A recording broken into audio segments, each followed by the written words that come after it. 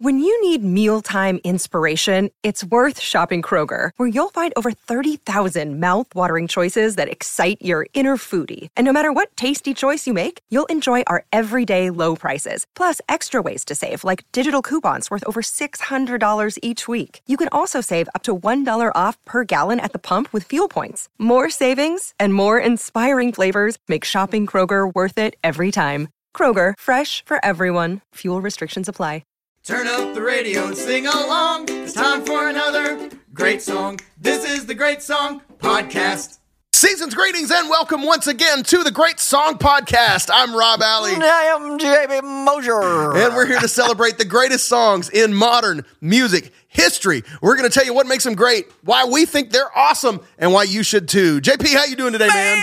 I am doing fantastic. We are kicking off Modern Men of Pop Month. Come on. With Rob's favorite artist of 2021. Yeah. He has mentioned that on several occasions. Right. So good little plug there. So many things I like about Cody Fry, which you will hear in our interview with him. And like so many times, full disclosure, I used all my best stuff in the interview as I wanted this artist to see our admiration for his work. Right. Rob, kick off with the track that we're talking about, the best artist named after a hamburger side item. Take it, Rob. Run with it. Play a little Cody Fry. This is Thinking About You by Cody Fry. Oh, man.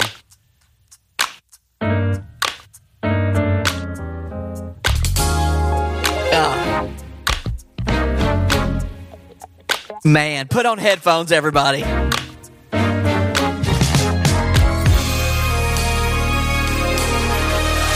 Yep. Golly.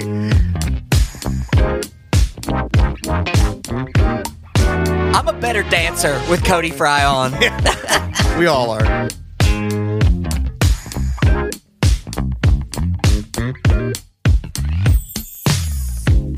It's like I'm living on a cloud, out here just floating around. So much space. Ah, yes. I got a tendency to move too fast, even when I know I'm walking on glass. Someone better hold me back now. Slow down, slow down, slow down, slow down. But I just gotta know now. You got it all right. I'd say you got it all right. That sound. That's beautiful underneath. I'm still thinking about you. I'm still thinking about you. You can't stop thinking about you. I'm still thinking about you. Come on. Goodness gracious. This song, and we've talked about this before in one of our sort of between season Playlist My Life episodes, which I know those don't get as many listens. Not as many folks are hip to those yet. But this song, first of all, from the 2021 album, Pictures of Mountains, which I said previously was my album of the year for 2021. And I told Cody in the interview, and this holds true. This album was my favorite album since Brandon Flowers' album, The Desired Effect, which came out in 2016, I think. Maybe 2015, actually. My favorite album since then, and one of my favorite albums of the last decade. It's been a long time. These kind of albums that I just listen to over and over and over again, front to back, are so few and far between now. This album just kicks all kinds of tail and goes all kinds of different places emotionally. We're going to play you some more of his stuff, and you're going to hear kind of the range of what Cody Fry does and is capable of. But this song, dude, just grooves for days. It just grooves so deep, you know? And I've said before that we're living in... I feel like every time I say yeah, I'm doing the yep from the song. Yep. I've said before, we're living in like a golden age of white boy funk. You know, we've got your Corey Wongs of the world and Fearless Flyers and Wolfpack and you know all that stuff. And Cody Fry in this context just sits right in perfectly. You know, in that sort of groove. He's so good. He's got such great feel. You know, and then the songs are great on top of it. Like some guys can play some guys can groove, some guys can produce. Some guys, the and arrangement. arrange. Yeah. That's, and some guys can write great songs. and he's all of it. Cody's a five-tool player. That's good. You know what I mean? like He that. does it. He does it all, if I can steal that baseball term. So this album, Pictures of Mountains, I can't recommend it highly enough. What's funny about him, if you go on Spotify, you said we're starting the Modern Men of Pop month. And so typically when we talk about a song, I talk about where it charted on Billboard, the awards it won, blah, blah, blah, blah, blah. I should mention Cody was nominated for a Grammy this year. That's amazing. This is how current, you know what I mean? We talked to a lot of people who were like popular in previous decades and sort of are even up to, you might call them legacy artists, you know, that kind of thing. And we've talked to people who were at one point nominated for Grammys, you know, that kind of thing. Can't be any more modern man of pop. Yeah. This is as modern as it's going to get. Literally the epitome of modern men of pop is Cody Fry. So, if you go on his Spotify though, what you see, if you go to his most popular songs, the feel is not what we just listened to. Yeah. It's into the other end of what he does super duper well. And it really showcases his range as a writer, as a arranger, as a player. Typically as we introduce a song, I talk about Billboard charting things and you know, awards won and that kind of stuff. But for the Modern Men of Pop month, I'm going to go with Spotify stats because not all these guys yet have taken over the Billboard charts in the way that many of the songs that we have covered have done. So, and in modern eras, Spotify that's a trophy in its own. Exactly. It is one of the markers that show an artist to be success. It's sort of the, what do you call it? Like the proof of concept. Yeah. You know what I mean? Can be your Spotify numbers or your Spotify following. So just to give you an idea where we are with Cody Fry, and these numbers are by no means a value judgment or anything like that. Just kind of to let you know where we are with these guys. Cody has 2,866,443 monthly listeners on Spotify. Amazing. So there's a lot of listeners. Almost 3 million and rising. That was as of yesterday before we recorded this episode. So it's probably more by now, I'm sure. But that's just people who listen to him every month on Spotify. After all that Grammy talk. That's right. So after, and that's not counting your other streaming platforms. Yep. I'm just going with Spotify kind of as the marker. So he has 164,339 followers on Spotify. And his top track is actually I Hear a Symphony from the album Flying, which has over almost 85 million listens on Spotify. And that song is significant because it shows the power in the modern music world of TikTok.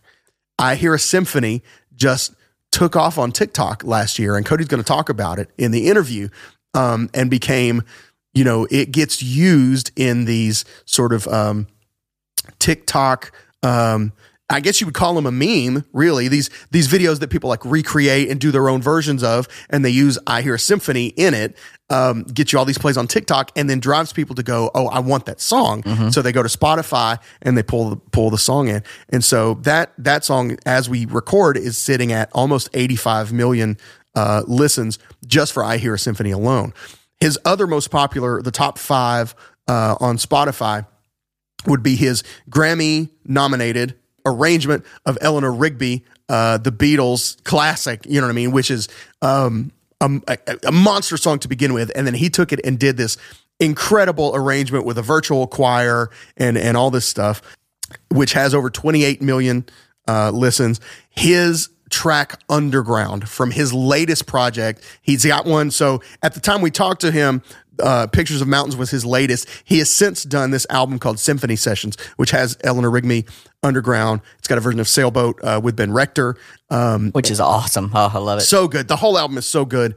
But Underground has this. I'm just going to play you a minute of it. And you can hear kind of this other side of him. So this is the Symphony Sessions versions where he went in. He does a ton of really, really, really great plug-in strings and symphony stuff, you know what I mean? Done with MIDI and samples and all this kind of stuff. But this is with a live orchestra recorded, I believe, at Ocean Way in Nashville. This track is Underground, but it plays track 1 is called Caves, and it's like 1 minute and 45 seconds, which basically plays as a prelude to this track Underground, okay? So I highly recommend cranking your volume all the way up and listening to them back to back, okay? Listen to Caves and Underground back to back. Here's how Underground starts. This is all live, him standing in front of his symphony. Up underground, His performance is so flawless. not a light, not a sound. Threw my voice into the dark. So this is kind of the other side. Syrupy, sweet, emotional. Claustrophobic at first. Okay, so you get this. But listen to how this thing builds, dude. I'm gonna take it to the third verse of this. And basically the story is I woke up underground. I can't see any light. I'm trying to feel my way out to see if I can get out of the darkness. And then the chorus is he hears in the background.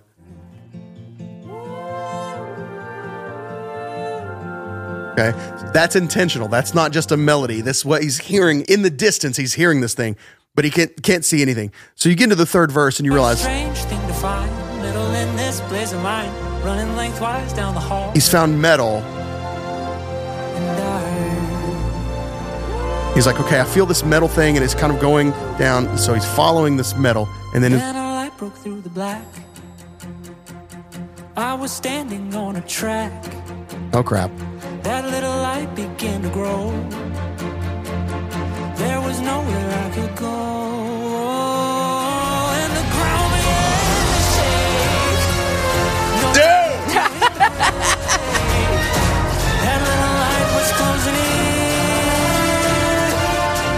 Suddenly I'm floating. Come on, bro. Dude. Okay, so he just got hit by a train. Yeah. There's metaphor going on, okay, but so what's beautiful is you can watch this happen. He's got the tracking sessions on YouTube, and you can go watch it.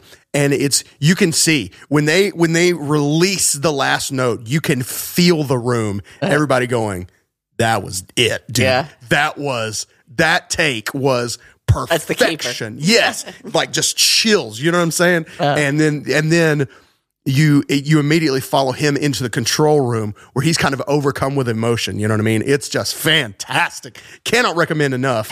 So that is sort of, if Thinking About You is the North Pole of Cody Fry, that's the South Pole, Yeah, right? that's And he's got sort of everything in between, but the musicianship, the songwriting, the performance is always just top notch. That's good. Dude. So let's go back for a minute to Thinking About You. Now that we've kind of introduced you, if you don't know Cody's music yet, now that we've kind of done a proper introduction, let's listen back to Thinking About You and point out some things that we just love about it.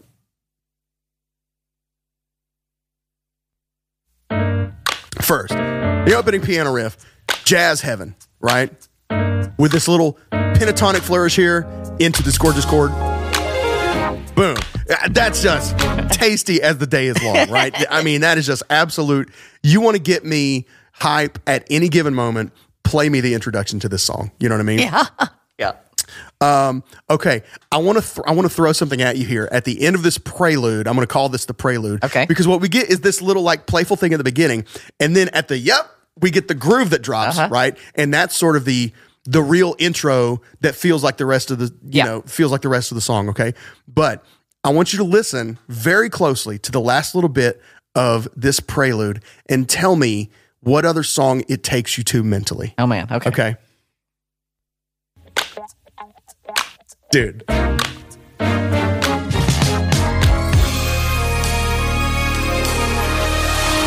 Okay. I'm going to play you just a little bit of something else and see if you smell what I'm standing in here. If all y'all are yelling it at me out there. I had to search. I had to search my memory to go, I know this is tugging at me from some other song. Yeah. What does this give me the feeling of, okay? Okay, you know where we are? This is The Girl Is Mine by Michael Jackson with Paul McCartney. Every night she walks right in my dreams. And I want you to listen to the end of this phrase and see if it pulls to you the same way. special in her heart. The girl is mine. Right here. Right? Do you feel that, or am I making that up? No. I get the. I'm not saying it's purposeful or anything like that. It just hits me the same. It gives me the same feeling that gives me. That's all I'm saying. I would have never landed there because in my mind, those are two complete genre of songs. Yeah. Like I don't feel the stylistically, but I kind of get what you're saying. It just makes me feel the same. Just a quicker walk up Right? there. Yeah, you know what I mean? Yeah. And then, of course, come on. But what even are the... Come on, that like fat synth, you know what I mean? Yeah. Like a chubby synth. Then we're going to get into this verse. How simple is this verse melody? Listen. It's like I'm living on a cloud, out here just floating around. There's been 2 notes sung so far. I got a tendency to move too fast, even when I know I'm walking on glass.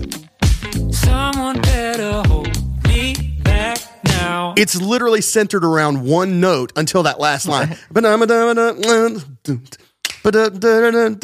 Right? It's and then he's a little flourish of the you know what I mean? And then he's got the right? It's got the like here. Okay, here's a melody. If you need something, if that one note is just not, to give you a little movement. yeah, just let you know I can write this melody. That's right. I just didn't have to. I hooked you without it. That's right. Right, but I can serve it up for you if that's what you need. It's just so crazy, dude. He didn't have to do anything extreme. He's like, whatever I left out melody wise on the verse, I'm gonna bounce all over the place on the chorus with the slowdowns. Yes, that's slow down, right? It's just, and what's great is that note is not even a chord tone.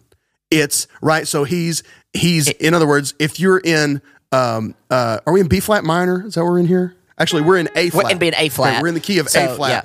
Key signature of A flat. Okay, because that D flat major is the 4, right, and the F is minor. Okay, yeah. Okay, that's kind of what we're doing. So it's but the B flat he's hitting is a 6 over that D flat chord, right? But it's the 2 of the key you're in. And it's the 2 of the key. Yeah. So it's like, it's not even really in those chords because it's going, the chords are kind of moving all over the place, but what we're essentially doing is going 4, okay, to a 6. And he's singing this note over both of them. That's not a chord tone, quote unquote, of either one of those chords. And that 6 is minor for you guys that are, it'd be an F minor, right?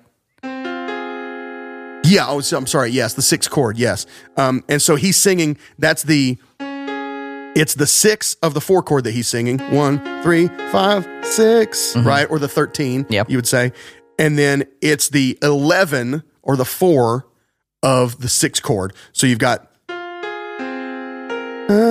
right? Rob doing that on his keyboard phone. I know, right? Guys, this is impressive. So if you're in F minor, you're going 1, 2, 3, 4. That's what's singing. Whoops. Okay, that's the note he's singing. So it's not like in other words, he's not servicing the chords super on the nose, right? It's this. So he's like, I just picked this one note and it's going to work over these chords. Yeah. And it adds color to each chord. It doesn't resolve yet anywhere. Yep. It's kind of like, it's just moving. You know what I mean? And so the groove is just going. And he's like, I'm going to sing this note as long as I want to. You know what I mean? And he's got you hooked. Yeah. And then you get the cool unison, slow down, slow down, slow down, slow down, which if you're so that's if you're counting, if you're playing along at home, that's kind of an F minor thing, right? So it's F, C, E flat, B flat, C, slow down, slow, B, C, A flat, B flat, F. Okay, that's what it is. Okay, that's with my limited piano on phone, single octave piano on my phone. That's the best I can do for you. And then like it just goes back up, with a kind of a lazy, I love that. And then the chorus goes back to that same feel as the verse. Boom, boom, boom, boom, boom, boom, boom, boom, Just come on, musically. This song is just So insane, good. right? And we talked to him a little bit about sort of the inspiration for it. He mentions Anomaly, who, if you like this feel, you should definitely go search out Anomaly. Yeah. That's ANOMALIE, not spelled with a Y like the normal word anomaly. But if you like this kind of feel and this kind of instrumentation and groove and whatever, you should definitely go check out Anomaly as well, because you will be very satisfied. Do you want to meet the band that played on it? Yes, please. Let's talk about it a minute. Hey, let's meet the band. It's time to meet the band. Hey, mama, let's meet the band. Let's all meet the band. Hey! All right, let's meet the band that played on this track. Cody actually did a lot of it himself. So a couple spots where Just a there's monster, one of those monsters that we all fear So and this love. meet the band section will be really short. So on bass, with the exception of Cody on bass on the chorus, Kevin McIntyre, I can't pick up the tone difference unless separated, Yeah. if that makes sense. So there's little places where you can hear them separated that he has online and such, so you can hear it a little bit. I can't tell it. It fits great.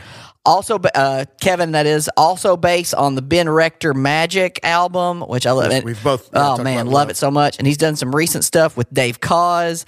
We got to see him play with Dave Barnes at the Ryman, rocking some white pants a while back. Bouncy stage presence. My wife loved watching him play. I was fortunate to get to. I was wondering where you go. Like My wife loved his white his pants. white pants. No, loved watching him play. I was fortunate enough to get. I saw him with Ben Rector before the U.S. Soccer game at the where the Titans play here in Nashville, and I got to talk to him for a while. Super nice guy, super kind, and you always like it when the people that you watch and admire are kind. So, a kind guy, great bass player, Kevin McIntyre. On drums, Steve Gould plays. I don't know if it's pronounced Risen or Risen drums. Do you know? It's Risen. I mean, it sure sounds like it reads like it should be It risen. should be Risen, so- but I don't know. Could be right. Pasty cymbals, canopus snare. We've been corrected by a listener on our pronunciation of it's Peisty. Is it Peisty? Peisty. Okay. So they said, make sure next time this comes up, it's Peisty cymbals. Okay. And it's Moog synthesizers. Not Moog? Not Moog. It's Shut up. Robert Moog. Yes. Shut up. Yeah. Well, hey, we learned the more you know. That's right. So Cue thanks. the star flying. At this point, that message was sent to me so long ago that I've forgotten who you are and I can't give you credit. But thank you for sending clearing that up. Peisty Peisty. cymbals. I'm probably going to pronounce it wrong each time, and then Rob will correct just because it's on autopilot. But thank you for that. Yeah. Check out "I Choose You" by Sarah Bareilles. It's money. He puts a splash on his snare. It's so cool. So every time he hits his snare, he's got the splash with it. So cool. Shaker in his right hand, playing while it's really cool. Drummers are amazing. They're awesome. The coordination to be a great drummer is magical. So check out Steve on that. So Steve, Kevin, and Cody. And there's your Meet the Band section. Yeah, I go mean, play. that's it. So he's so talented. Cody's doing all these synths, guitars, Man. and I'm Plays different guitars, a Tele, a Strat. There's like multiple guitars that he plays throughout this track. and I'm pretty sure even at the beginning of the track, I'm pretty sure part of the loop that you're hearing is just him making sounds with his mouth. Yeah. I think the stuff that you're hearing in the offbeats, I think that's literally just him doing that into Could the be. microphone. He's just one of these minds that just this stuff just comes out of him, you know. And you know, a lot of times you'll have somebody when they're doing if they have a song and they're going to add strings to it or whatever, then you call an arranger, you hire an arranger, and they write the string charts, and then they have them recorded. Cody's doing all this himself. I want to be clear. This is not like he, this version of Eleanor Rigby, which I'm going to play you here in just a second. He didn't just commission this arrangement, right? And it got nominated for a Grammy. He wrote this arrangement and tracked it all and blah, blah, blah, and had hundreds of people send him in parts to form this virtual choir, which I'm so mad at myself that I didn't get Got to be a part of it. included in. Yeah. You could be on a Grammy. Yeah, so Nomination. so I just got lazy and just didn't submit it. And so whatever. So mad about that forever. But yeah, let's listen while we're on it to the Grammy song, Eleanor Rigby. kind of a different take, not entirely, you know what I mean, but it's got some different spots. A couple of different chords here and there than you might be used to hearing. One spot in particular I'm thinking of.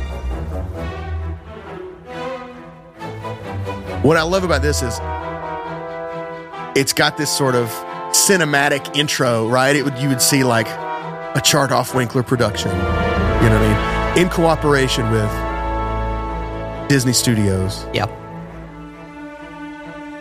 And then the first time you hear vocals come in, it's this overwhelming, grand thing. Yeah. Little motif there. That was all the lonely people.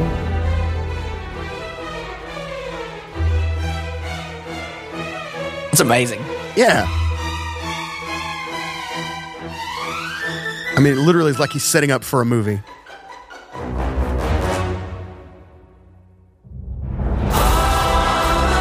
Dude.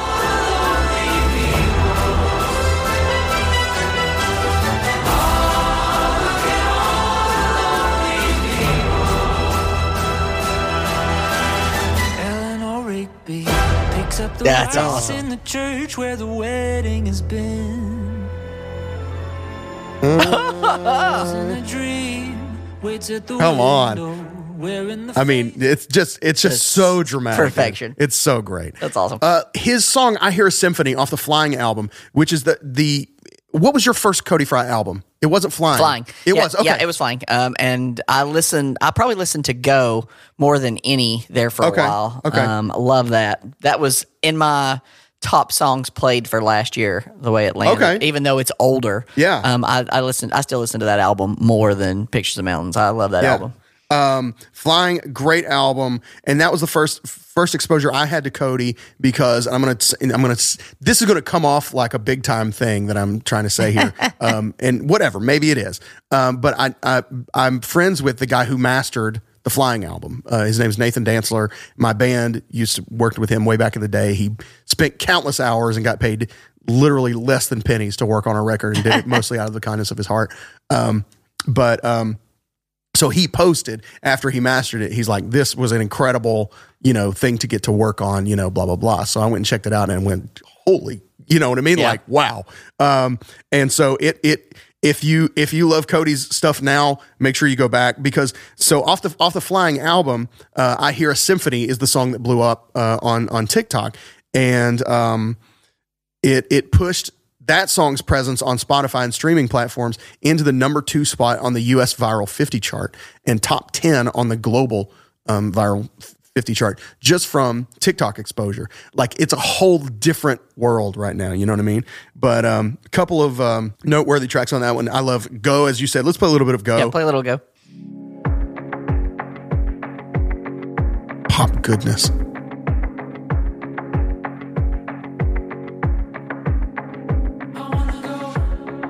Something kinda crazy. Drive all night with you right next to me. How would you characterize his voice? What does his voice feel like to you? When we get up high, won't look down, we won't look back. Jello. Yeah, when I die, I wanna know I lived like Well, all right. I wanna run in wide spaces, fly like the wind in high places. He's got an undeniable chorus, dude. When you're in my head. Yeah. Ooh, I wanna dance into the morning, kiss you like you never been kissed before me. I would go anywhere you wanna go if you're in my head. That song could work in pop music. That song could work in like modern country. You know what I mean? That could be a country smash. I think probably my favorite song on that one is Better. Which is technically track 2. Yeah, with Corey on guitar. Yeah. Done. Anyway, it's still more pop vibes. But the great thing about Cody is he gives you this great pop stuff, funky stuff, and then he gives you the syrupy sweet stuff in these fantastic arrangements. I want to highlight just a little bit more of the Pictures of Mountains album because I love it so much. I just want to play a couple of clips. Absolutely. Get you into some things. Let's do Photograph as one of his top songs on Spotify. Absolutely. Let's play a little bit of Photograph.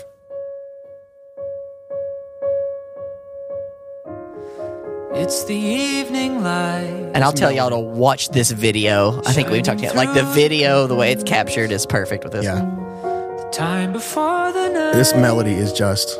When everything is golden. You're sitting on the chair. I think maybe... Wrapped inside. I can't say this for absolute certain, but this song I think maybe has my favorite moment of the entire album. And that's saying a lot. Which is? I need some way to prove that this was real. Yeah. The like middle section of this song, I would make this moment it's so full of emotion. if I had my will. Play it for you, hang Time on. would just stand still. Wait for me until I find some magic film to take a photograph and live inside. Oh, just shoot me. I can't handle all the emotion on this track. You know what I mean? So let me play this middle. Right here. I need some way to prove that this was real. That line just A memory destroys me, dude. I'm scared that I'll forget the way it feels to be young Oh, and in love. come on, bro. Just the emotions are overwhelming. And so then you get all that stuff. London, I just love the song London. But okay, then track 7 has this beautiful, it's like a combo song. Love a good combo song, right? Some, like when you have a title of a song that is one word / another word, I know I'm going to love it. It's almost guaranteed that I'm going to love it. Where like your like Spin Doctors, Shinbone Alley / Hard to Exist, that kind of thing is immediately appealing to me. So you get this Wonder Anymore / Dunes. Wonder Anymore is dope. Like this song feels amazing. You hear it at first and you go, okay, I know where we are here, right? It's got this piano thing. This makes sense. And then it just takes off. Dried up in the sun. I think that I see water. Oh, what are we doing? You know what I mean? You go, I did not predict this yet, right? And then it goes even farther. You're like, oh, I can dance to this. I did not expect to be able to dance to this song.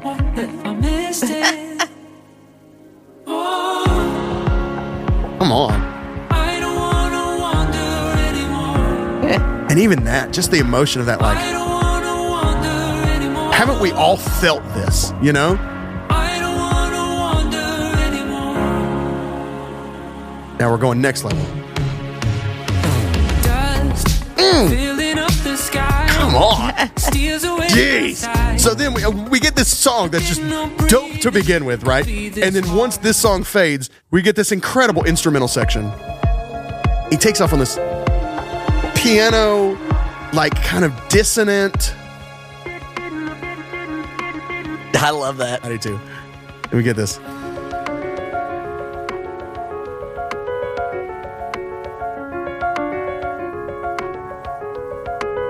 Just a monster.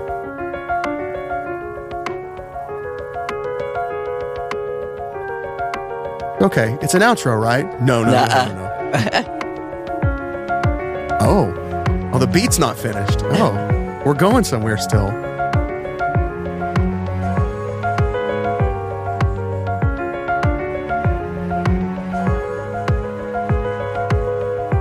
This is so good.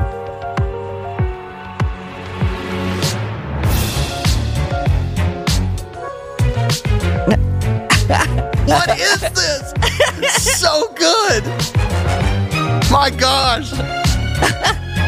You just can't. I mean, I just can't. Take that hard to say I'm sorry and to get away. Yes, right? Exactly. Yes. My God. It's modern day Chicago, folks. It is. Yes. It's wonderful. Man, so anyway, this album, dude, Skipping Stones and Fireflies, just give me a break. The gamut of feelings that you will feel while listening to this album, I don't think it can be overstated. Cody Fry will give you feelings. That's right. If you hear nothing else, that we've said today, just if you want to feel some feelings, If you want to feel feelings, go listen to Cody Fry. Cody Fry will give you feelings. Yes, Okay, absolutely. so obviously Rob is the knowledge of all things this album and all things Cody Fry. But let's see how well he does on Stump the Genius. Okay. Play the jingle, and we're going to do Stump the Genius Fry edition. Here we go. Listen. If it's one thing that Rob knows, That's right. Pictures of mountains, Cody Fry, and French fries. That's Here- right. Here we If go. we're talking about starch, I'm about to ace this. Game on. Play the jingle. Stump the genius, stump the genius, stump the genius. It's time to stump the genius. Jump up and say your part. I say your part. All right, we're going to play Stump the Genius French Fry edition. Remember when they were named Freedom Fries for a little bit? Come Yeah. on, that was kind of a fail. I think it was Toby 2003. Keith's fault. That's right. Anyway, okay. I was going to do all true, false, and then I was like, nah, let's just kind of mix it up a little bit. Okay. So, here we go. Number one, Thomas Jefferson brought fries to America. True or false? Oh, wow. Didn't think I was going there, fry. No, related. I thought you were like, who's got the curly fries? That's I was right. going to be like, Arby's. Duh. I'm going to say Thomas Jefferson, known Francophile. I'm going to say yes. Ring. Hey, there we go. His chef and slave at the time, James Hemmings, made them for him. And then when they returned from France, he's like, let's make those French fries. Let's Okay. bring them to America. Okay. So there we go. Thomas Jefferson, 1 for 1. Number 2, McDonald's sells 1/3 of all French fry sales in North America. True or false? I'm going to say yeah. That is sounds true. right. 7% of all potatoes in the U.S. end up being McDonald's French fries. Wow. That is crazy. 1/3 of all French fry sales at McDonald's. So good. Yeah. So, which of these is not found in French fries? Okay. Vitamin A, vitamin B6, vitamin C, magnesium, iron. I can give them to you again. Vitamin A, vitamin B6, vitamin C, magnesium, and iron. Trying to think of what I feel after I eat French fries, vitamin wise. I'm going to say, okay, wow. The temptation is to say vitamin C. You think vitamin C, you think citrus, Yeah. right? You go oranges and you go, surely that's not in Yeah. fries. I'm going to go a different direction, though. I'm going to say iron. Okay, vitamin A Darn it. is not so healthier than you think. Go Yeah. mix up some French fries. You get Full your of vitamins. Get your B6, your vitamin C, magnesium, and iron. Just go Listen, out there and grab That's some. why it feels so good to go get French fries. go get When some you're not- healthy fries. When you're not feeling good, it's comfort food. That's It's because right. it's really full of vitamins. Which made I am so full of vitamins. who made the first French fry vending machine? Oh, Okay, there was a French fry vending machine. okay. Was it made in China, Australia, or Amsterdam? Wow. I was going to assume Japan just because that sounds like such a Japanese thing to do. China, Australia, or Amsterdam? Now, Australia or Amsterdam. I'm just wild guess. I'm going to go Amsterdam. Australia. Wow. Okay. Okay. Since 1982, they've had something called Mr. French Fry. Okay. That's a vending machine where you can get French fries. Sign me up. It's sold, right? Let's go to Australia. How do I become a Mr. French Fry vendor? We You know, should like a- message David Sterry Yes, over there from that's right, real, from life Real Life, and yeah. be like, hey, man, send do us you a know- bag. Where can we get a sponsorship with Mr. French Fry? Yeah. Do you know anyone in the French fry industry? That's right. I'm ready to become a French fry. Hey, who's our listener that likes the Australia? Who was it that suggested? Gary Rockcliffe. Gary Rockcliffe. Have you Yes. ever had anything from Mr. French Fry? That's right. Yes. Let us know. Gary, let us know if that's real or Yeah. if this is all falsified on the internet. Number 5, which has more fat in fries? Okay. Okay. Thicker cut fries or thinner cut fries? Which has more fat? Okay. So I would say like per ounce, right? Like if you weighed them out, I would say there's less potato and more crust in a thinner fry. So I'm gonna say thin fry. It is thicker because of the mushiness inside. Okay. There is more fat in there. Okay. So there you go. I was thinking of Rob came out the like gates coating. 2 for 2, Man. was killing the fry game, and then, we took a turn. I should have Wow. kept it all true false, and you would have ran the game. No. I like to be challenged. It was I good. like It was to a be good challenged. round. Guys, you're going to love this interview. Super props to Cody for hanging out with us. It's a lot of fun. And honestly, I don't know if we're going to be able to leave this in the interview or not. So I'm just going to say it, and then if it stays in there, then you get to hear it. but I'm just not sure if I'm going to have to edit around it or not. But Cody got a door delivered to his house while we were mid-interview. That's right. That wasn't his. Yeah. Like he Great didn't story. order a door, but while we were talking with him, you may hear it and you may not. Somebody just shows up at his door with a door. A door. And they're like, here's your door. And he's like, I didn't order a door. And they're like, well, here it is. It came to you. And so hopefully I can find a way to leave that in and it makes sense. But I just want to let you know, you may hear Cody being like, somebody just tried to give me a door. I don't know what happened. Yeah. By the way, I got a question for you at the end. All right. We're going to go talk to Cody Fry. We'll be back at the end to tuck you in. But in the meantime, stop what you're doing right now. Okay. I don't care if you're performing CPR on somebody. Put them down. They can wait. They can wait. I'm going to stand by it. They can wait. Stop what you're doing right now. Go on social medias and follow us everywhere. Instagram, Twitter, Facebook, all at Great Song Pod. You can be part of the Facebook group, Great Songs and the great people who love them greatly. Or if you want to go the extra mile and be part of supporting the show, helping us to produce the show, you can join us on Patreon. And for just a few bucks a month, you can help us to do more and go further and be better with the show. And we can in turn say thank you by giving you things like bonus shows, early release, extended shows, and all kinds of other ways that we can find to say thank you. So if you want to be part of the Extra Mile Club, that's not really a thing, but you can be part of the Patreon producers. How about that? At patreon.com/Great Song Pod. We're going to go talk to Cody Fry. We'll see you again in just a second. This is the Great Song Podcast. Ladies and gentlemen, as promised, we are here with the multi-talented Cody Fry. Thank you so much for joining us today, Cody, on the Great Song Podcast. Real pleasure to have you. I'm so glad to be here. I mentioned casually that I've really just sort of been binging the new record, Pictures of Mountains. I've listened to it a whole bunch of times, and it's one of those that, like, it's rare for me to find a full album. First of all, JP and I are both album guys. Like we listen start to finish. Like I love that. And it's the way we do it. And so till the day I die, I will beg artists to make good full albums. And so to find an album that my wife and I will both listen to front to back on a road trip or whatever is really rare. There's been like 2 in the last 10 years, and Pictures of Mountains is one of them. The others would be Brandon Flowers, The Desired Effect. And so these are our now. You've made it to our official road trip album playlist. So it's I love that, man. Such a great record.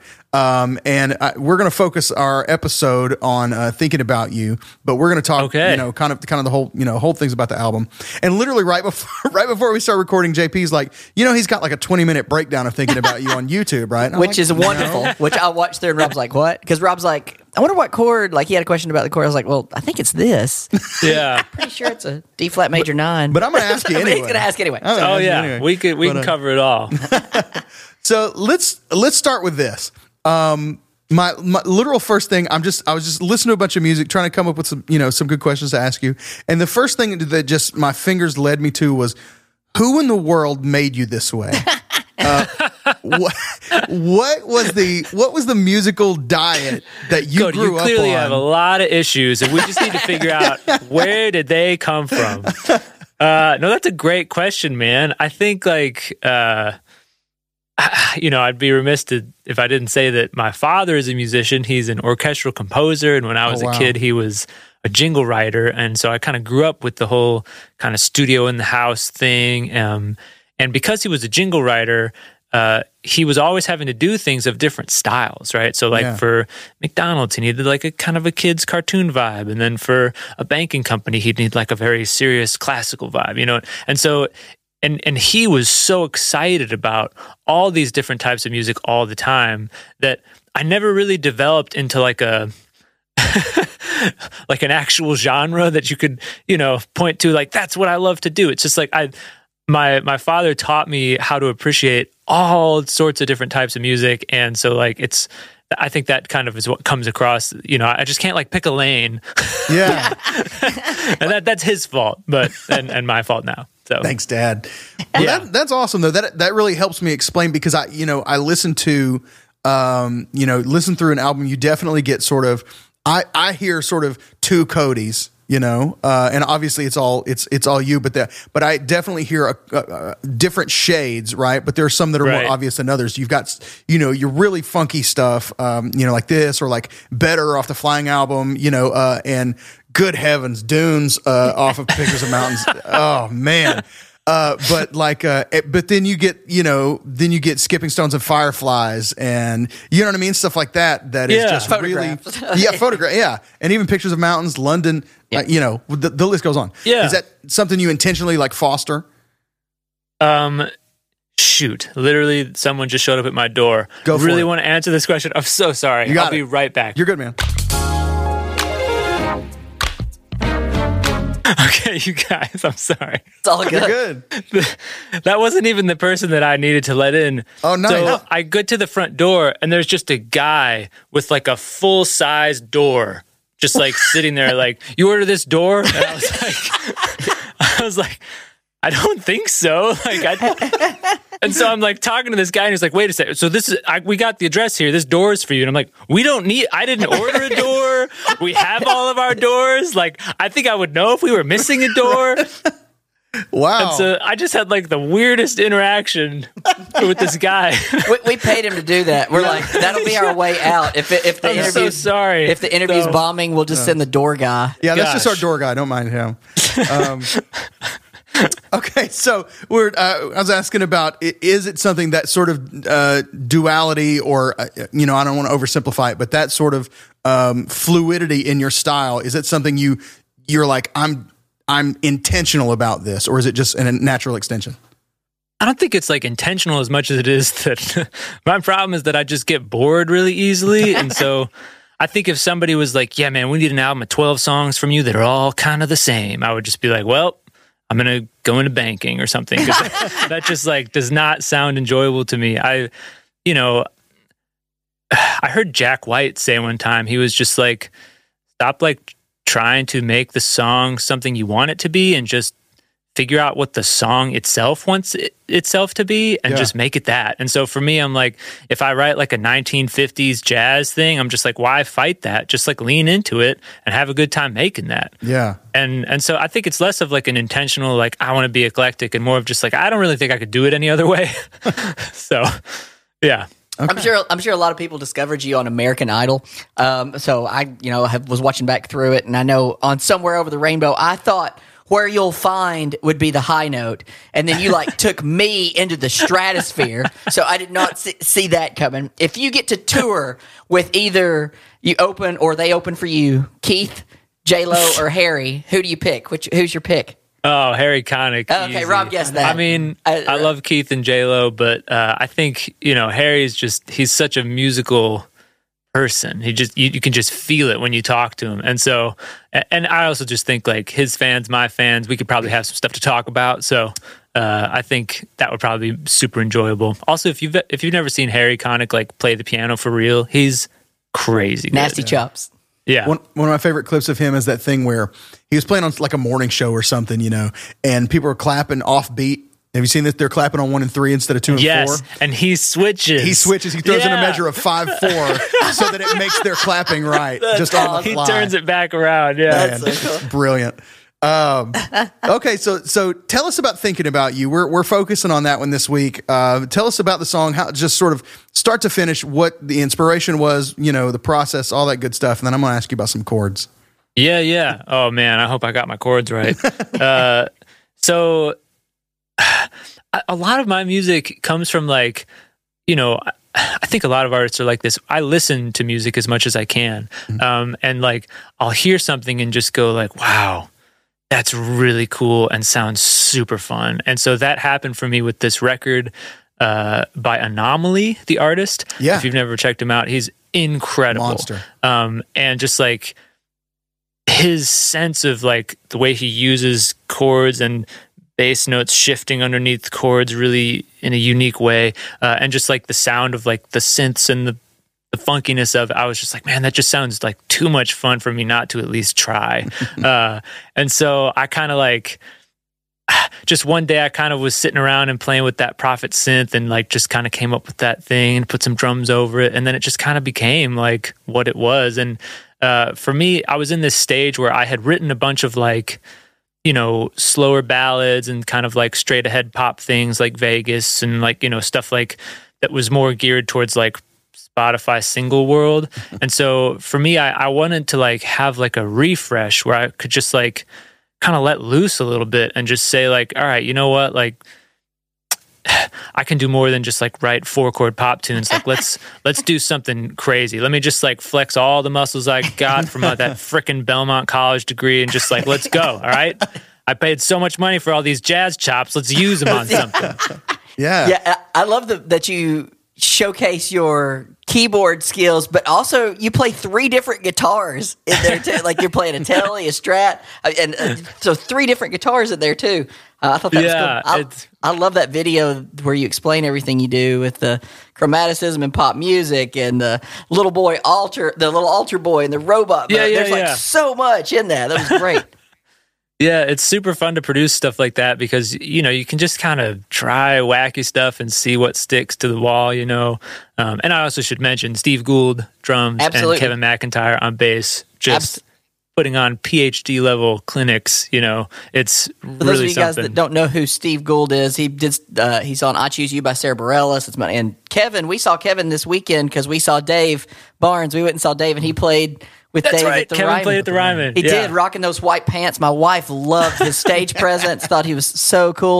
Yeah, but talk about the bass part on this track because you play a little bit of bass in it because you played the demo, right? And you're in the chorus. I did. So talk a little bit about that. That's so cool. So, I'm a little bit of a control freak. And so I like to just kind of demo out everything as much as possible because, the goal for me is to make the instrumentalists that I'm hiring to give them the best shot to do their best work. And sometimes I think like if you leave things too open, the instrumentalists have a hard time honing in on what the end goal is. And so it helps for me to say like, this is where we're at. This is what we're after. So like focus your energy here. And then like, here are the spots where you can really step out and do something cool. And boy, did Kevin ever do that. But yeah, I did play bass, on the whole song initially. And I liked it. I thought it was fine, but I thought it really could use somebody who could really take particularly the verses into like a more grounded place. And I don't think I did this in the behind the scenes video, but if you heard the demo verses versus the verses that, wow, too many uses of the word verses. So many verses. If you hear those back to back, mine versus what Kevin played on the verses, it's so much funkier with what Kevin did. Really? I mean, he just brought it, man. It's so good. I can't tell the tonal differences until you isolated them. Like they sound, right, yeah. They get lost in the mix. That's awesome. Well, it is bass after all. No, but you can't really hear it anyway. So. Especially when people are just is one of the most irritating things about making music the fact that like people just walk around and listen to it on their phones up in the air. Like, what's amazing, man, is I've come to the terms with that, and I do mix tweaks on my phone speaker now. I like when I get mixes back from mixing engineers, I'm like, how does this sound through my speakerphone? Because that's where how people experience stuff. That's crazy. And so I think like, man, it's a bummer because like, I want everybody to have a hi-fi system and experience what things like really sound like for real. But at the same time, you got to meet people where they're at, man, and make sure that it's crushing no matter where they're listening to it. That's good. Man, that's wild. What a weird thing to have to think about. You think about like, I don't know, Sinatra or somebody like having to think about, these little tiny people are going to carry around these little micro speakers everywhere, He'd be like, get out of here with that. It's wild, man. Just so strange. Okay, I do want to ask you about just the chords on the chorus that we're getting on that. Okay, because like I've got a really good ear. I can't pick those chords out. I just can't do it. So I need to know for my own personal edification what those chords are. Oh man, I wish I had like piano I could play right in front of me. Basically, it's just a D flat major 7 to an F minor. That's like the most simplified version of it. Yeah. But basically the way I wrote it, and this is kind of the way I do a lot of funk stuff, which is I wrote the bass line first. So I put the drum groove down that I could play over top of. And then I just came up with a bass line that I thought was cool. Yeah. And then I just superimpose the chords on top of that. Nice. And some of that, it was a lot of trial and error for me because I wanted to capture that sort of like chromaticism without it being too overbearing. And so there were some versions where it was like even more kind of like out there, and some versions where it was more kind of like inside. And I ultimately basically just went with a version that had this one chord where it kind of goes to this like half diminished thing in the middle of walking up to the F minor, that felt like it gave it enough of like a kind of perk your ear to the side, but it's not so much that it sort of like overwhelms the general chord structure. Yeah. The weirdest part about the chord changes is that the bass kind of like lands on a B flat, even though the tonality is an F minor, which is not something I would have done if I had been writing it down on paper, if that makes sense, because it just doesn't look right, but it feels right. Yeah, it feels amazing. And for me as like I was studied composition and all this stuff. And so like when I see that stuff, I'm like, that should not work. Why does it work? And I don't really know. I mean, like I can tell you the theory as to what it is, but I don't know why it feels right, if that makes sense. Yeah. Like I understand why it works, but I don't know why it feels right, because it should want to land on that F, in the bass, but it doesn't. I mean, it eventually sort of kisses it on the way down, but like, it's a strange thing where it just feels good, but it isn't quite right. Yeah. Definitely. I know you're from Northfield, Illinois, correct? Yes. Are you a Cubs fan, Bears fan, Bulls fan? What's your Cubs fan? Cubs fan. Yes, used to take the train and watch games at Wrigley on a pretty regular basis. A lot of my friends would get tickets. Like I was never a caddy, but a bunch of my friends were caddies, and so they would like the golfers would just be like, "Hey, I got season tickets. You want to like go to the game? I can't make That's tonight." awesome. And then I would be like, "Yes, let's go." Absolutely. Me and Rob are both Braves fans, but I grew up. I see. But I grew up watching the Cubs because they were on WGN, right after Bozo. WGN, so. that's There you go. right. Yeah. Well, I grew up in the age of Sammy Sosa, so that was like, it felt like peak Cubs to me. Although then we won the World Series, Right. and I cried. It was incredible. I saw Sosa and McGuire both hit home runs the year of their home run race. I saw Really? Sosa hit man. one out in Atlanta and McGuire in St. Louis. I've been to every Major League Baseball park. I'm a big Are baseball you fan. serious? Yep. That's incredible. Enjoyed Wrigley. I mean, what was your sense of Wrigley? I feel It like was good. I sat in the 200s behind home in the shade, which is the smart play if you want to take it in. As much as you want to sit Right. in the outfield or on the rooftops, it was Right. cool. I enjoyed it. I really did. It was good Yeah. vibe. Good stuff. And Good I to hate hear. baseball. I can't stand it. We can talk baseball all day, so we have to reel ourselves in. There'll be parts of these where we just kind of blast things that we love about the artist. So for a minute, I'm going to make your head swell, and I'm just going to rapid fire some things gosh. that I really love. So just sit there and act like you. We call it the Great Song Podcast, Gas Up. Yeah, Here we so go. here we go. Gas it Better up, man. is amazing with you and Corey. Corey's guitar tone is perfect. Their percussive keyboard, and then it turns to that beautiful piano bridge. The second keys riff, it's awesome. Maybe the best 4 minutes and 54 seconds of October 2018. Corey's mustache power carries this, and so the way you do your live videos at the Sound Emporium is perfect. And then I forgot about Want Me Back. I love the way that y'all do the video stuff where y'all face the camera with the guitars, which leads into a question, and then I'm going to rapid fire some more stuff. How involved in video production are you? Are you like, this is kind of the idea I want, go with it? Or are you like, give full control to your video crew?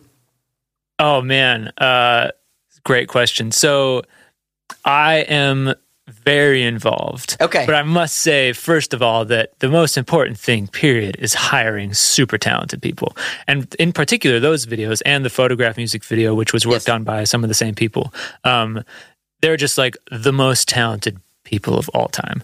But in terms of like, I think that there's a difference between like technical prowess, which is what those guys bring, but then there's like the ideation or the idea making process of like coming up with the concept and coming up with the ideas of what to do in the video. And that is really something I've never been able to hire someone to do yet. Especially back then, we were operating on like shoestring budgets.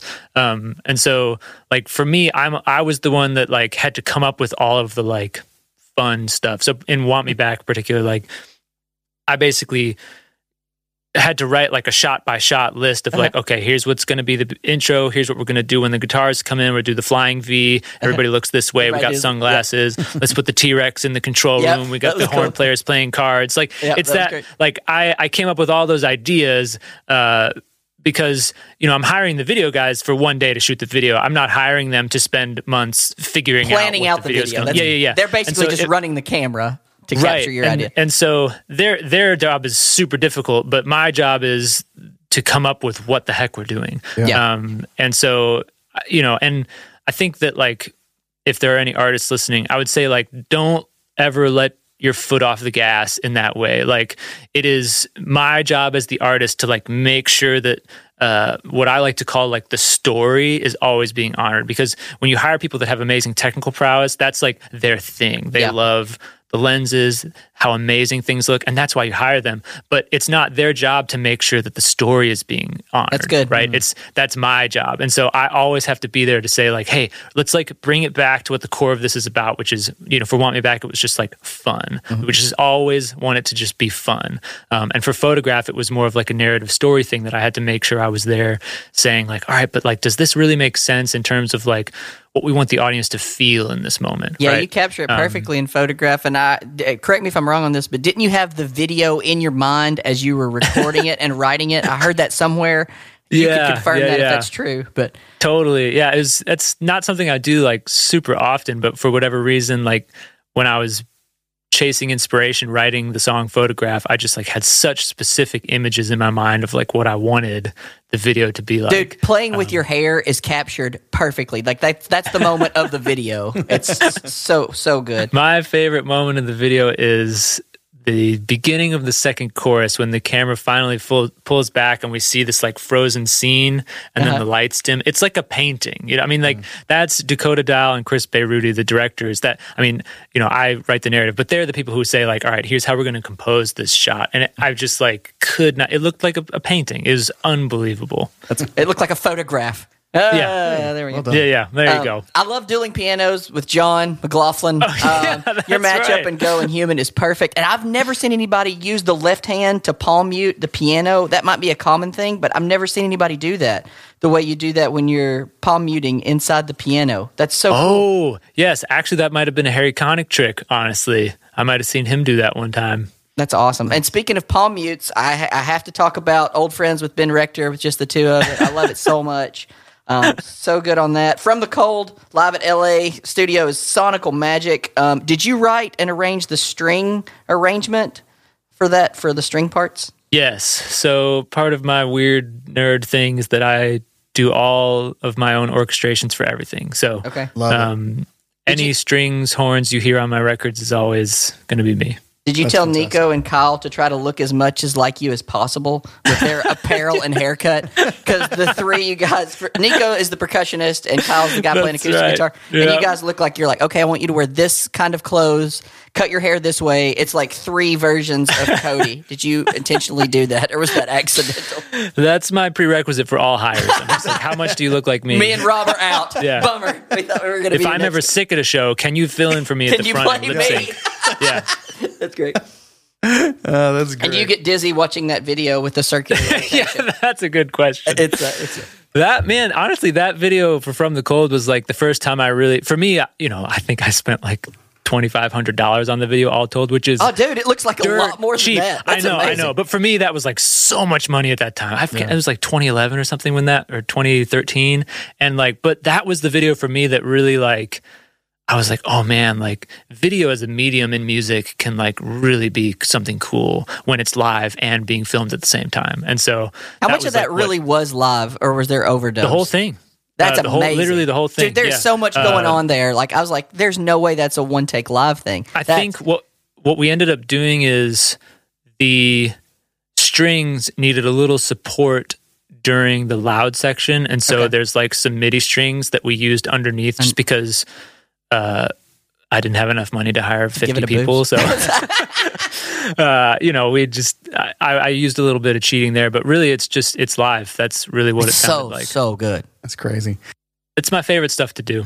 I kind of feel like I know this, but when you're producing at home, when you're working on stuff, and even stuff that makes final album, How often are you using an acoustic piano versus plugins? It's really song dependent. And in fact, I have never recorded an acoustic piano in my own studio.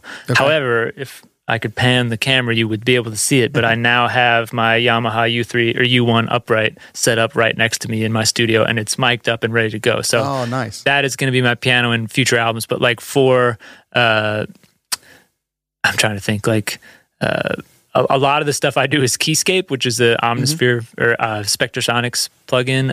And then just, it depends on if the piano is really important, I'll go and record it somewhere. I use Sound Emporium a lot for recording piano. And for the album Flying, tracked with this producer named Chad Copeland, who's in Norman, Oklahoma, and he has an amazing piano setup there. And so a lot of the real pianos you hear were not actually something I recorded in my studio.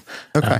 However, going forward, that has all changed. It was the MKS 20 on the Thinking About You, right? That was the keyboard man, patch. there was a lot of stuff. Okay. I think there was an MKS 20. I think Keyscape is on there. I think there's the Arturia Prophet, which is like a Prophet Roland emulation. And also my real Juno. Well, you can see I've got a synth stack over here, and we got There we go. lovely. There we go. piano over here. Good camera work. Great podcast content. People, since they can't see any of So it. we can ooh and ah. Yeah. They're like, trust us, folks. It looks great. Right. People just want to know we're having a good time. That's all. Super expensive stuff. Yeah. As far as producing beats, all this stuff, and I stupidly left my vinyl copy of Pictures of Mountains at home, so I don't have the credits in front of me. But how much of what we're hearing on this album is you, programming wise? Musically speaking, how much is you? Let's see. Pictures of Mountains. So there was a producer who worked on 4 songs named John Fields, who is incredible. He's a producer out of Minneapolis. He actually did a bunch of he's been doing basically Ben Rector's whole new album, and then also like he did an album with Dave. He did an album with John McLaughlin. He also kind of like cut his teeth with like Switchfoot and Demi Lovato and the Jonas Brothers and stuff. So he's incredible, and he worked on several of the tunes. So on like What I Needed, on Our Love, like some of the stuff is John, because he's an absolute genius. And if you go back and look on my Instagram, I posted like the credits, like there's like you can swipe through all the songs and see who played everything. I love that you do that at the end. That you put like, even on your videos, you put like who plays. Oh on yeah, which one. man, I think it's so important. It's such a bummer that on all these platforms now you can't like really read the liner notes. I hope that is changing. Because I think it's so important to give credit to the people that. Because really I would have never known amazing. Josh Blaylock, Ryan Connors, Hank Bourne, Adam all those people. These are great people, man. Yeah, and they're great. And I'm like, that's fantastic. But I would have never known who they were. So thank you for doing that. Yeah. Absolutely. Yeah. I think it's super important. But I think for the most part with Pictures of Mountains, most everything is me, barring like horns / strings, which I arrange, but I don't play them. Right. Sure. I hire people to play them. But yeah, with a few exceptions, I mean, you'll see. I'm pretty intense with my demoing as well. So even if I hire someone to play something, it's just to make what I did because I couldn't quite play it right. But it's based off of what I would play.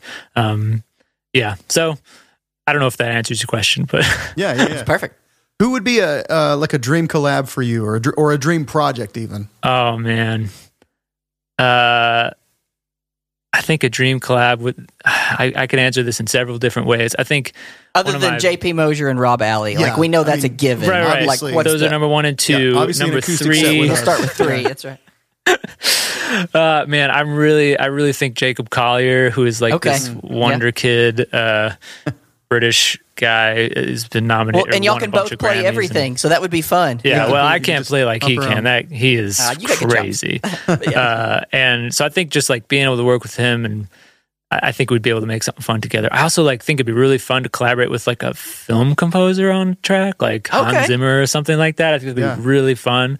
And then also just like I really respect dudes like Bon Iver, or Justin Vernon, because like the way he does his music is so different than the way I do my music. And so it would be so fun to like collaborate and just see like, it's basically like the opposite of my approach kind of. And so just to like be able to sit in that and go like, how does this even work for you? You know? And like learn from that, I think would be a super fun experience. Well, we know Bon Iver does collabs because he did one with Bruce, who's our favorite. Like Bruce is on our Mount Rushmore. Are you serious? Bruce Hornsby is my spirit animal. Oh, dude. That is, Then we just became family right there. Okay, this is a serious question that we debate all the time. Yeah. Are you Bruce and the Range? Are you Bruce and the Noisemakers? Or are you Bruce just Or are you just Bruce solo? You got to pick a side. So me and Rob debate this all the time. You have to pick a favorite family member. Man, I just don't know.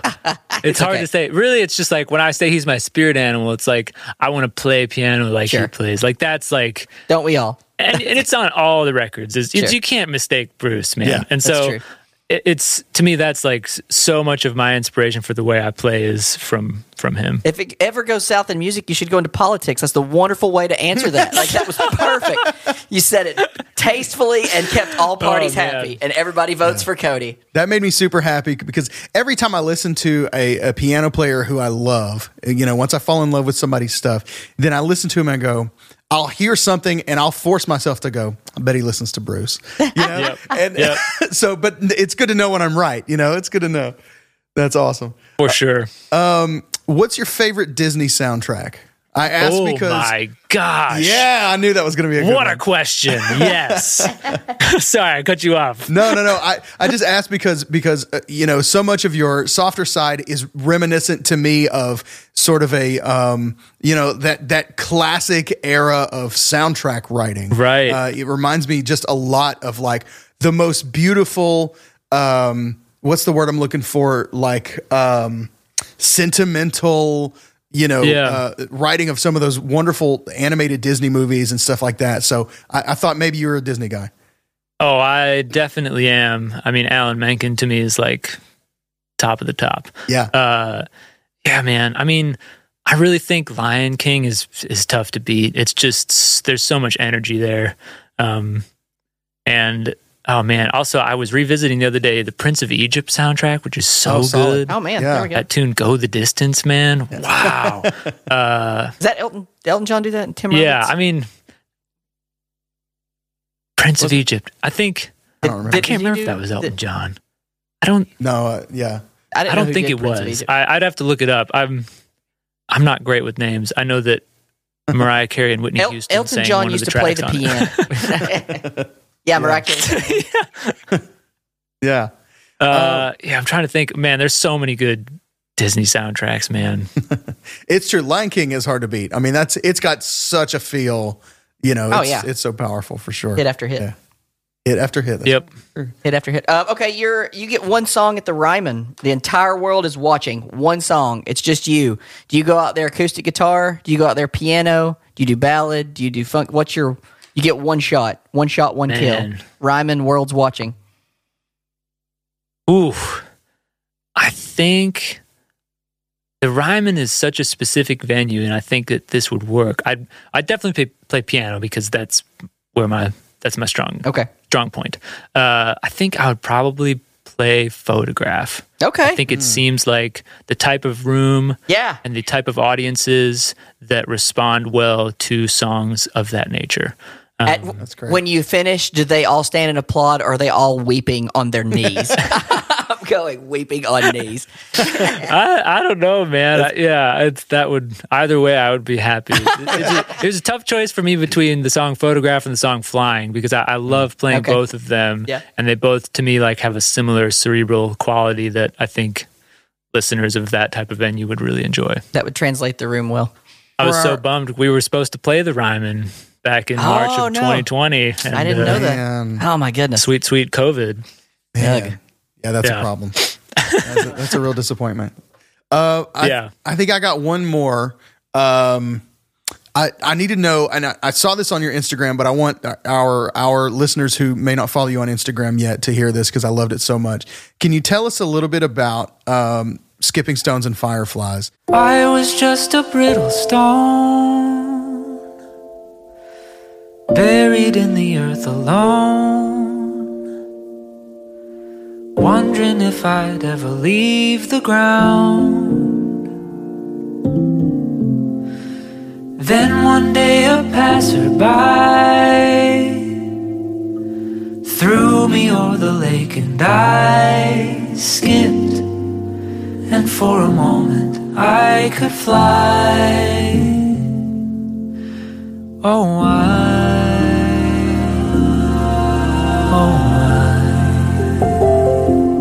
First of all, I almost get mad when I listen to it because I'm like, how is this guy making me care this much about a rock?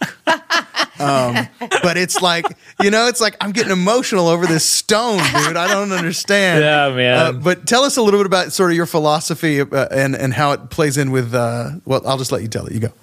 Yeah. So on a lyrical side, it's actually a unique tune for me because I actually wrote the lyrics by themselves with no melody, which I almost never do. That's not how I write music. To me, a song comes out all at once. It's melody and lyrics together. But this Skipping Stones was written more of like as a poem project rather than a song. And on the production side, I was listening to Jacob Collier back in whenever I wrote that song, and I just thought, man, I love the way he layers vocals, and it's something I'd been wanting to experiment with, and so I just started going.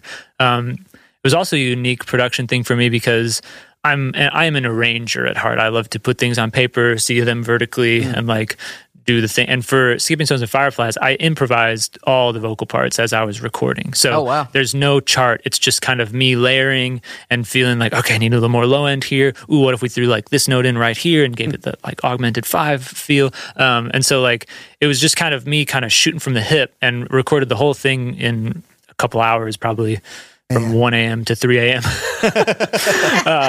And yeah, I mean, lyrically, I think like I said this in one of my videos, but like, I love the character Tom Bombadil in The Lord of the Rings. If you've ever read these books, there's this guy who lives in the woods and he's just like has all these crazy powers and he just like shows up for a chapter and then is never heard from again. And you're just like, who the heck was that guy? And so to me, like every good piece of art, every album needs like this enigma that is never really explained. And so like that's kind of what Skipping Stones is for me. It like doesn't quite fit in anywhere else.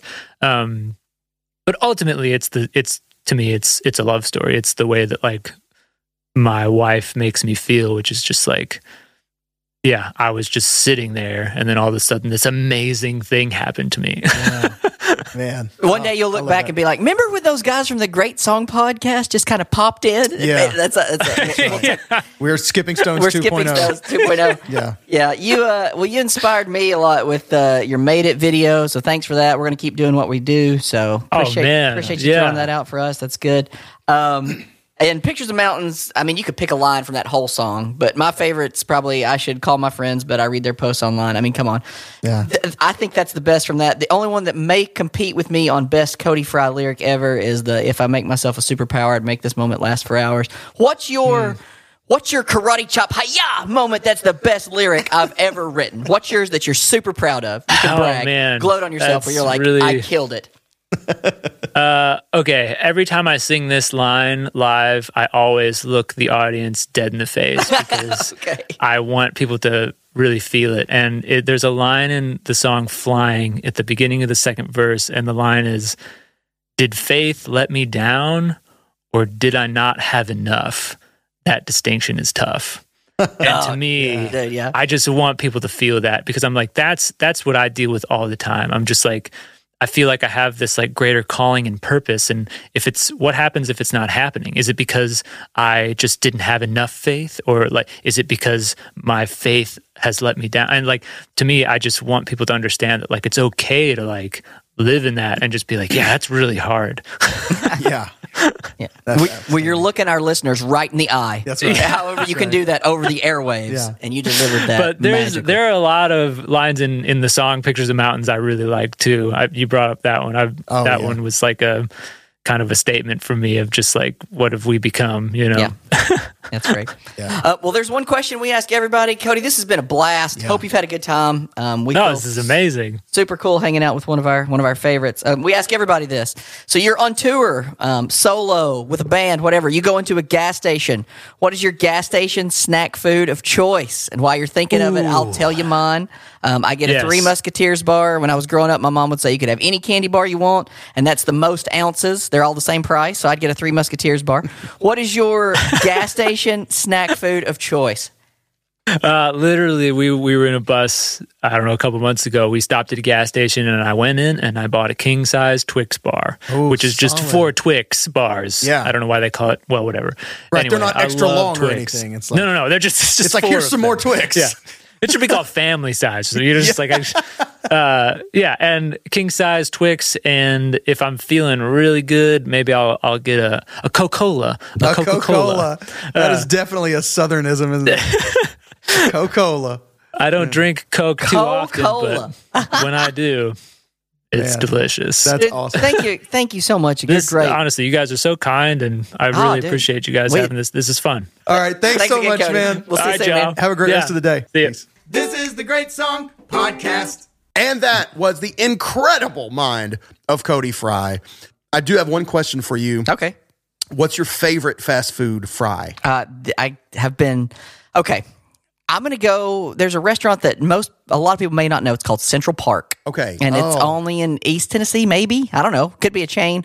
There used to be one there may still be one in Cleveland, and I know there's one in Maryville, Tennessee. Okay. They're very similar to Checkers and Rally's fries. Yeah. So that kind of dark brown fry. If you know Seasoned what I'm, heavily. So y'all will probably know Checkers and Rally's better, but my favorite is Central Park. Okay. And more common, probably the waffle fries from Chick-fil-A would be number 2. Okay. How about you? Mine is going to be Checkers / Rallies. Yeah, okay, good. Love me Same thing. Good. I'll find any excuse. I'll go out of my way to, I'll bypass other restaurants. When I want those, I totally get that because anytime I go through Maryville, I try to convince my wife, like, hey, can we go to Central Park? Yeah. And it's a sale. Like, I got to put the sale on because, it's a cheap burger, whatnot, but I love it. So good. It's delicious. All right. Let us know. What's your fry of choice? What is, where are you shopping? What will you bypass maybe a better, more interesting burger for to go get somebody else's fries? Oh, that's good. I like that. Yeah. So that's ours. All right. Thank you guys for listening so much as Modern Men of Pop Month begins with the delicious Cody Fry. We'll be back next week with another great song and another marvelous modern man. Until then, I'm Rob. I'm JP. Go listen to some music.